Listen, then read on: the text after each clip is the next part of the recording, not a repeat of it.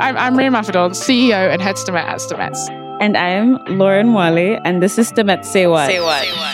In each episode, we'll meet a different expert to discuss what it's really like to break into the field of STEM and of STEAM, being science, technology, engineering and maths, and science, technology, engineering, arts.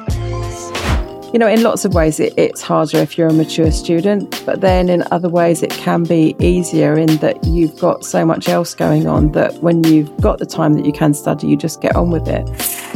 This week's guest is Professor of Computer Science and Technology Evangelist at Durham University, Dr. Sue Black, and she'll be answering our 4 whats on being a mature student. Hi, Sue. Thanks so much for coming on the podcast. Hi there. Thanks so much for having me. I've been really looking forward to talking to you. So all of us are excited then. I want you to go back in time to the moment that you first discovered the magic of STEM. What was that like for you? When I was about 5 at infant school. And we used to have those cards where it was kind of like we were playing sort of shops at school. And I used to love adding up the 2p, 8p, 10p. And because I'm so old, at that time it was in pounds, shilling and pence. And I just used to love all of the adding up and just all the sort of mental arithmetic around that. And then I used to absolutely love just maths in general. So I used to spend my pocket money on maths textbooks from when I was about 6 or 7. Oh. So like run into WH Smith's with my pocket money and buy a maths textbook was like my dream thing to do. Spend my time in my bedroom with a pencil and a maths textbook doing little maths problems. How geeky. But it's also like relatable, right? Like I think that's the thing. It's like everyone remembers in some ways like having that thing that's like their dream and having something they want to build up to. Maybe not necessarily maths textbooks, but you know, like there's like a reward, right? It's like delayed gratification. So you love the maths. We went back into your childhood. Let's zoom forward to today because you are a professor. You are, you know, superstar. You are the Sue Black. For anyone that's listening in who has probably heard your story before or listened to 100 Moments that changed computer science, which I also feature on your podcast with you as well, just so folks can kind of get their heads into where you're at the moment, what a professor and tech evangelist does at Durham as well. What's a typical day look like for you? Well, of course, so the answer to that question is I don't have a typical day. So I can give you some examples from the last week. Last week, Monday to Thursday, I was in Iceland at the Women Political Leaders Conference. One of those days, I was chatting to people that work with the female prime ministers in different countries around the world, chatting to MPs. I was on a panel talking about the metaverse with people from various different countries and having a nice time in Iceland.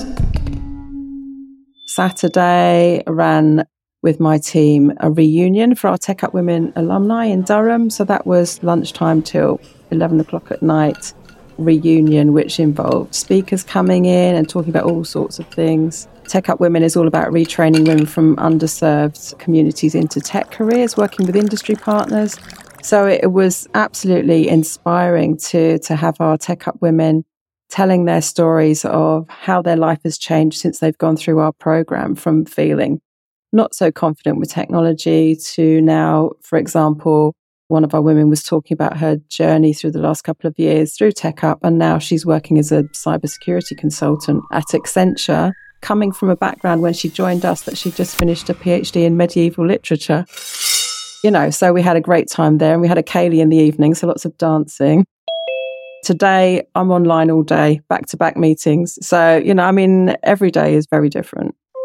So I went to Edinburgh Uni and I didn't know what a Kaylee was, but I think one of the first uni events was, oh, there's a free Kaylee on Tuesday. And I was like, oh, whatever that word is, I'm going to go check it out. And it truly might have been the best fun I had at university. Yeah, they are great fun, aren't they? I mean, I did it was called Scottish Country Dancing when I was at primary school, but I did it then. And I used to love it then and still love it now, even at my advanced age of, I'm about 160 years old. Looking good for 160, I reckon. Looking very good for 160. Looking fantastic. Looking incredible too. So we are here to talk about mature students, which by definition is anyone over the age of 21, right? And let's start with our first what, which is, what was your driving force behind re-entering, in fact, education? I always loved education. I always read loads. I didn't want to leave school at 16 when I had to. So, yeah, when I was 26, coming back into education, it was all about trying to earn enough money to support my 3 kids, because I'd ended up as a single parent living on a council estate in Brixton with 3 small children. And I wanted to not be on benefits if possible. And I wanted to have enough money so my kids could have the life that I wanted them to. I left school with not many qualifications. So if I'd just got a job, then I wouldn't have earned enough money to even pay for childcare, let alone anything else. And so I thought education is the answer. And if I can get a degree, then I should be able to earn more money. So I did a course at college called Polymaths, which was equivalent to 2 A-levels in 1 year. Getting that qualification meant that I could go to uni. So I decided to do computing because I loved it and still love it. And yeah, so then went into computing, did a degree in computer studies, it was called, at South Bank Uni in South London. Wow. You've obviously gone on to achieve incredible things, but I also just want to say that's an incredible story. I'm just wondering, were the people around you supportive of you like re-entering education at 26? I had my ex-in-laws who were supportive and helped me by looking after the kids, so that was great. But I actually didn't know very many people at that time because I just moved to a completely new area. But yeah, I had a few friends around me who would help babysitting for the kids when I was going to classes and stuff like that. My driving force was really to provide the sort of life for my kids that I wanted them to have. All driving forces is definitely something, I'm sure you'll have seen across quite a lot of folks who are mature students, but also students in general, right? I think a lot of folks want to be able to set themselves up for really good employment. And maybe that's one big reason why folks, become mature students and of course go into higher education. You're a professor at the moment, you're at Durham, and you're seeing this maybe from the other side now, which was the other reason why we really wanted to have you for this podcast episode. What are the other kinds of motivations that folks have in 2022, 2023 and beyond for becoming a mature student? At Durham, we don't have as many mature students as there were at South Bank. So I think, when I was at South Bank Uni, we had maybe about 8 of us in a class of 80. So about 10% mature students. I think at Durham, it's probably a bit less than that, but we're really keen to get more diversity in our student cohort. And we're working on things like the foundation programme to really help support more mature students come into Durham, particularly in computing. That's the kind of course that I did, I suppose, all those many years ago, that really helped me get in, coming from a non-traditional background. Yeah, we absolutely would like to have more mature students at Durham. It's really opened my eyes to that college experience, which I didn't have at my uni. So I know that you went to Oxford, right, Anne-Marie? So you know about colleges and how that kind of adds to the whole experience at university. And I think that's been an eye-opener for me. I think I'm probably naturally an introvert, but I've kind of turned myself into a bit of an extrovert over the years because I just saw that would help me live a happier life, really. And so I've challenged myself a lot to come out of my shell, I suppose, over the years. And now the sort of thing that I was scared of when I was younger, and when I'm talking about younger, I mean like when I was in my 20s and 30s, even was to talk to people I didn't know. Whereas now, for me, one of the most wonderful things in my career, like in Iceland last week at that conference, was I'm no longer scared to go and talk to people. Oh, that's really lovely to hear. And I think it kind of leans into number 2. What were the practicalities of being a mature student? And that's, what's the application process? How do you sort out accommodation? Do mature students go into Freshers Week and go for all the parties the way you'd expect an 18-year-old, university applicant to do? So back then we had PCAS and UCAS, and PCAS was for polytechnics. So I only applied to polytechnics because actually I wanted a practical university course, so now South Bank is London South Bank University, but at that time it was South Bank Polytechnic. In terms of partying and Freshers Week, so I went to Freshers Week stuff and did as much partying as I could, being restricted by having 3 kids. I used to get called Auntie Sue, I think, in our class because I was 27 when I started uni in computing. We would all, as a family, me and the 3 kids, go and stay in the student houses and hang out and have a good time. So it was actually wonderful. I absolutely loved it. And I miss my friends from that time because that's a long time ago now. That's 1990. They was just such happy times, really. I mean, it was hard for me, but at the same time, I was just making so many friends and having a great time as well. I mean, it's funny looking back, that idea at 27 being called Auntie Sue. It's so funny. Like, age is just a number. This is the thing, right? It's all relative. And so, yeah, that idea of being Auntie Sue at 27 is really funny. I mean, I'm wondering as well, on the finance side, what does that look like? You know, do you have student finance as well as a mature student? Do you pay a different price as well for your student fees? These days, I don't actually know. Back then, I got a grant. So I got a grant of about £3,500 a year, I think. That was to pay my rent, all my expenses and everything. So we didn't really have loans. Loans were just coming in.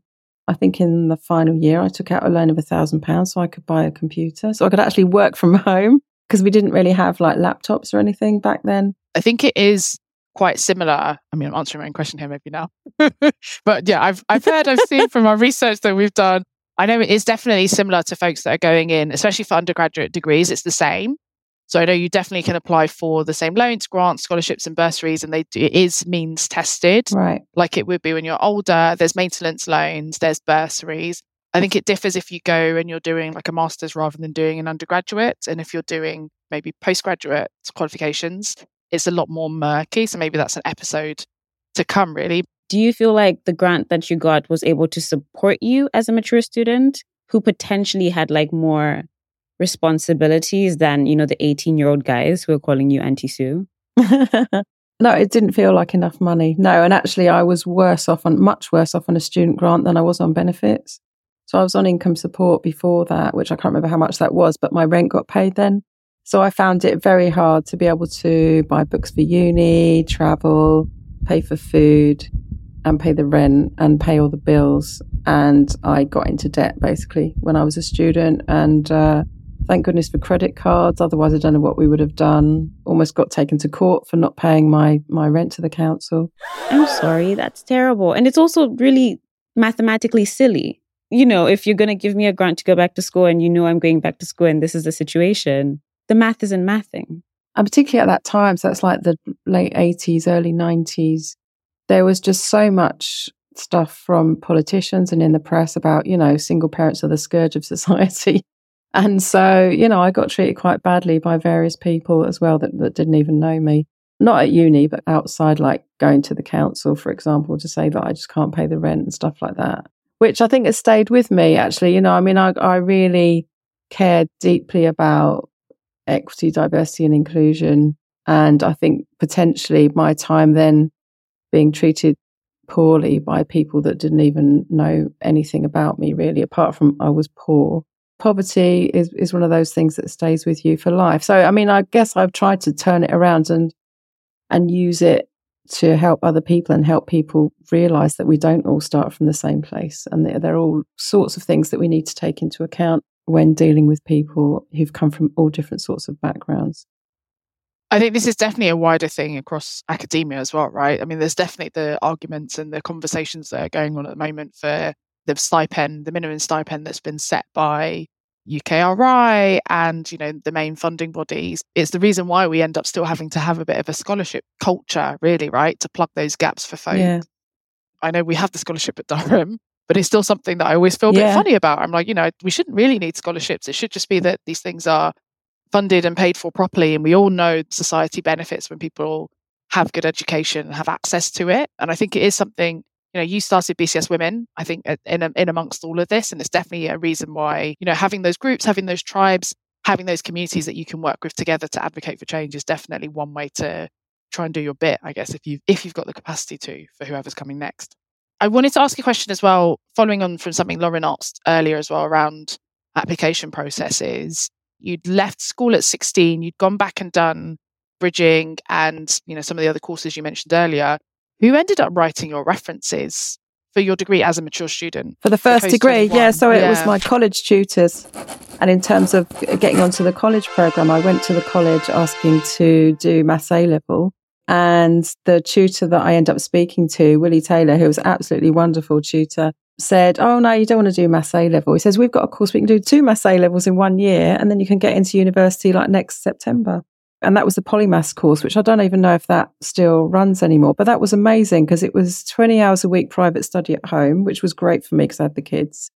and 6 hours a week in classes, which was basically Tuesday night and Thursday night. And it was problem-based learning in the classes as well. So, I mean, it was just an incredible course and really took me from someone who hadn't studied for 10 years through to being able to go to uni the next year, which was hard the first year. Oh, my goodness. But at the same time, I did it. I got in there and then, didn't just do a degree, did a PhD and kind of stayed on. And 30 years later or whatever, here I am. I've looked it up on Google and the Polymath course, I think, does still exist. Looks like University of Bolton, so it's still there. Polymath is a course of A-level standard, which is taught in the evenings on a part-time basis. Brilliant. Solving problems. Thanks there, Sue. Good to know it's still running. And big shout out to the IMA as well. We'll put a link to them in the show notes. Third, what? And this one, we've touched on a little bit, but actually it might be a nice one to kind of reflect on people, that are mature students at the moment for this one, Sue. What is the work-life balance as a mature student? And this is assuming that people are working at the same time. I know a lot of folks do this on the OU as well. Have you had to learn and work at the same time? And what's that been like? Obviously, it makes it harder in some ways if you're a mature student because, and particularly if you've got children and particularly if you're a single parent, as in my experience, you're not always free to just get on and study. And it was interesting, actually, because what I found during the degree was that even though I had such a limited amount of time to do my studying, that actually helped, kind of in quotes, maybe in a way, because as soon as I had that bit of time, I got straight down to it and did my studying. Whereas all of my uni nephews, the ones that call me Auntie Sue, so the 18-year-old guys, a lot of them just left home for the first time. We're getting up to all sorts of things, I don't know what, but also like missing classes. So they had all of their time they could study. And so I feel like having such a restricted amount of time actually helped me in a way, in that I knew if I didn't do it then, I couldn't do it. So I just had to get on. So it was great kind of motivation. So I went on from my degree and then interviewed and got a place doing a PhD. So then my income tripled. And then I started part-time teaching. So I was kind of like part-time teaching and studying or doing research for my PhD. And then because I didn't finish my PhD in the 3 years that I had funding for, I applied for a position at the uni and got a job as a full-time lecturer. And so then I was working full-time and then trying to finish off my PhD part-time. And sometimes that just meant every evening, every spare moment at the weekend. In lots of ways, it's harder if you're a mature student, but then in other ways, it can be easier in that you've got so much else going on that when you've got the time that you can study, you just get on with it. And also, I think it helps in a way being mature in that you've probably worked in various different places. I really like having some mature students in the class because quite often they've just got really, really interesting contributions to make to classes. Like if you're lecturing or running tutorials, they can bring to life some of the things you're talking about often because it's actually happened to them. One of the guys was retired in my class and he'd always have a great story, which really helped to kind of crystallize in everyone's minds what we were talking about in class around strategic management, because he always had an example, which I didn't have. So, I loved having some mature students in the classroom. Oh, so it sounds like being a mature student, or at least like in your experience, was never letting like procrastination creep in. It was like, this is our spare hour. We're doing the assignment now. But I'm wondering, did you ever struggle to give yourself time off? Like, how did you structure your time so that you were doing your part-time PhD, you were doing your teaching, you were being a wonderful mom, and hopefully having some fun and getting some rest? Like, how did that work? Because people knew I had kids at home and my friends at uni knew I had kids at home. They'd quite often come round to my place and we'd just hang out and watch TV or, I don't know, just chat about uni or do coursework together. Yeah, that's time off, isn't it? Hanging out with friends from uni. And then my ex-in-laws were great as well in that they had the kids some weekends so that I could just go out and go clubbing or, whatever I fancied doing back in the day. You mentioned working as a lecturer. I remember as well when I was doing my undergrad, having folks who were doing then it was DPhils, also working under our lecturers, right? So doing like our tutes and marking things and all the rest of it. Your employer and where you're studying are sometimes one and the same, often actually when you're a mature student. Sometimes they're not, right? Sometimes you work outside of academia. And I asked this question because I know it's something that isn't even necessarily always limited to mature students, right? That idea of like the work that you end up doing and you having like things to submit can sometimes clash a little bit. But did you find that was something that was easy to balance because they were one and the same, or that actually did feel impossible sometimes? Yeah, well, it definitely felt impossible quite a lot of the time. But then, I had people around me that, again, supported me at the uni. I mean, one of the things I can remember finding difficult and challenging was, as a PhD student, you could do part-time teaching, which I did as much of as possible. Quite often I wouldn't know what teaching I was going to be doing and what day and what time until like the week before the term started, or even if I would have any teaching. And so, because I really relied on that money to supplement my income, that was very difficult. And sometimes I didn't really know much about what I was going to be teaching. On confessions now. By the next week, you'd find out maybe on the Friday, oh, you're teaching this subject next week. I'll be like, okay.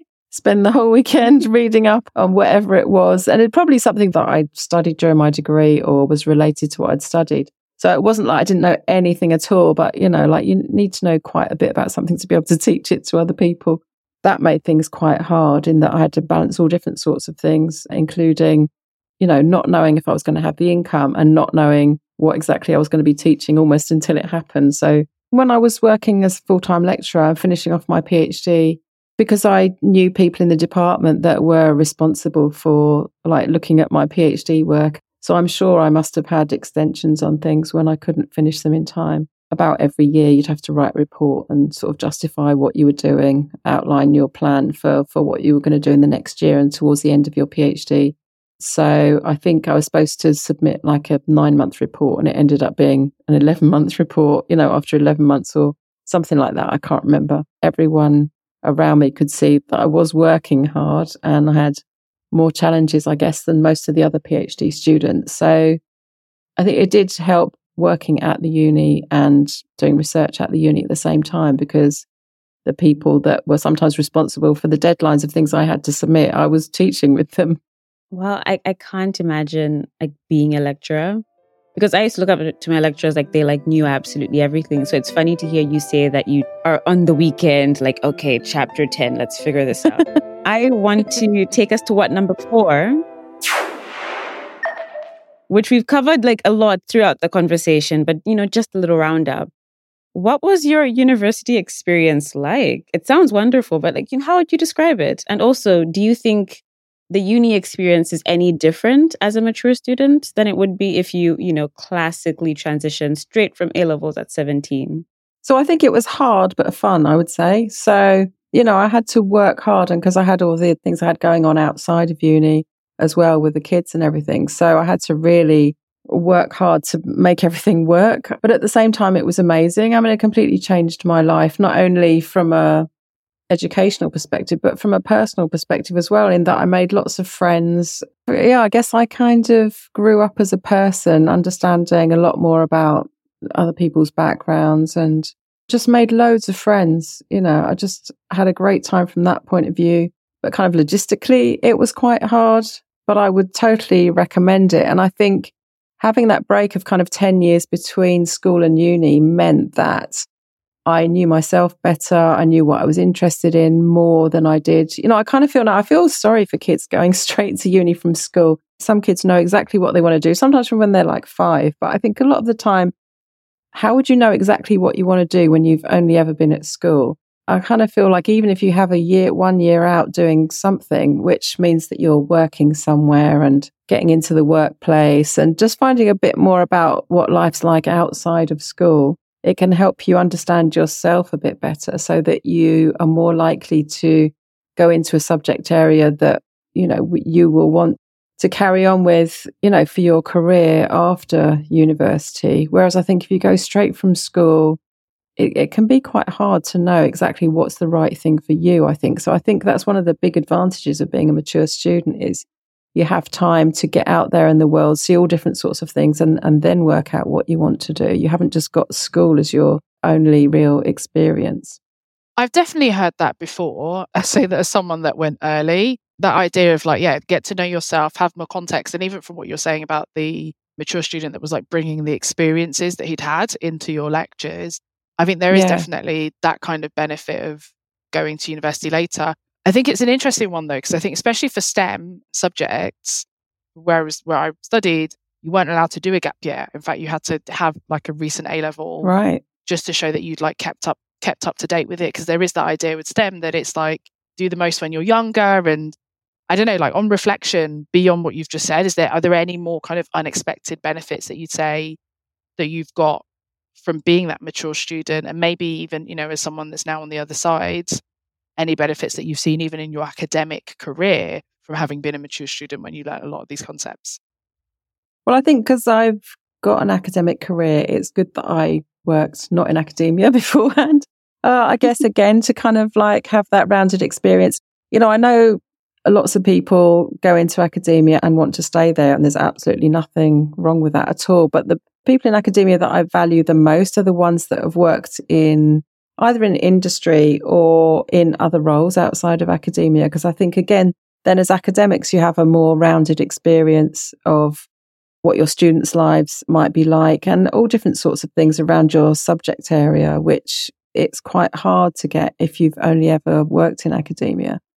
You know, we should try and get out there and have all different sorts of experiences, meet people from all different places, of all different backgrounds, because it's just so enriching. You know, if you want to live in a world where you understand reality as much as possible, and so both, you know, in terms of personal understanding of yourself and also what's happening in the world and what's important to you, the more kind of diverse experiences that you have and diverse people, I guess, or groups of people that you talk to and interact with helps you to understand reality so much better. I mean, and of course, there are different realities, right? Because I've only ever lived in the UK. And if I could live my life again, maybe one thing that I would change would be that I would live in other countries and continents and just different environments to help me understand what it's like for people all around the world and their experience. So, I mean, I've done the most that I can with the experiences that I've had, but I think all of that kind of diversity of experience really enriches your life and helps you to understand both yourself and the world around you, which can only be a good thing, I think. I was an international student and, like, you know, technically still am an international person. And it was like so much fun to be at a cosmopolitan university where, you know, people were from all kinds of places and engage with different cultures and just like make friends from completely different contexts. Probably one of the best things. It really is. But quick listener question. This is from Anahid V. They're asking, was it challenging to make friends? The course that I was on, the polymaths course that I was on at college, 4 or 5 of us went on to then study maths or computing at South Bank Uni. So I already had a couple of friends. We went to like the open days together and then we started together in the same class and kind of were friends all the way through. So that was really great in having them to start with. But actually, I didn't find it that hard, I think. And I think maybe because everyone's kind of all in it together. And particularly when you've got like coursework deadlines and you've got groups working together, you have to get on with other people anyway. So you end up making friends with the people that sort of an outlook in common with. But yeah, one of the things I absolutely loved about going to South Bank Uni was that it was very cosmopolitan. There were people from all over the world, all over the UK, from all different sorts of backgrounds. And I just absolutely, to this day, still kind of like cherish that and value that. That was an absolutely wonderful part of my degree. And it sounds like it's a wonderful part of any learning experience. So I hope there's lots that folks have been able to take away from talking to you today, Sue. I think that's definitely a big theme that's come through in your answers and in your experience and in the state of play, I guess, for mature students at the moment, is that actually, like that diversity age is one that we end up not talking about as often as we should. But it's definitely something that is really, really important. And like you said, enriches the learning experience, but also, gives you the right kind of context really for what you're learning. So super, super excited to have had you today. Thank you so much, Sue, for joining us on STEMette Say What, for talking about your mature experience, for being an all-round incredible person, but also, just for being you, Sue. It's been so nice to have you here. Oh, that's wonderful. Thank you so much, Anne-Marie and Lauren. It's just been wonderful. It's lovely to chat to you. Awesome. Where can our listeners find out more about you and the work that you do this almost Christmas Eve that we've released this podcast?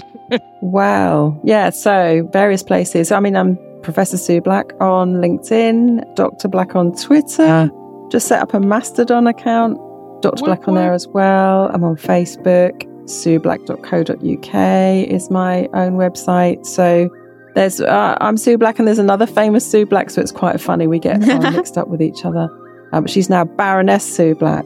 Yeah, and also, of course, do check me out on our wonderful podcast at Durham. So that's 100 Moments That Rocked Computer Science. You've been listening to STEMETS Say What? A podcast brought to you by STEMETS. To find out more about STEMETS, visit stemets.org. That's STEMETTES.org. Or you can find us on Twitter, Instagram, LinkedIn, TikTok, and YouTube via the handle STEMETS. Don't forget to subscribe to the show so you'll get the latest episode of STEMETS Say What in your feed as soon as it's released. And while you're there, leave us a review and let us know what you thought. I've been Amria Mafadon. And I'm Lauren Moyle. Bye for now. Have a great break. Merry Christmas, everyone. This podcast is produced by Unedited.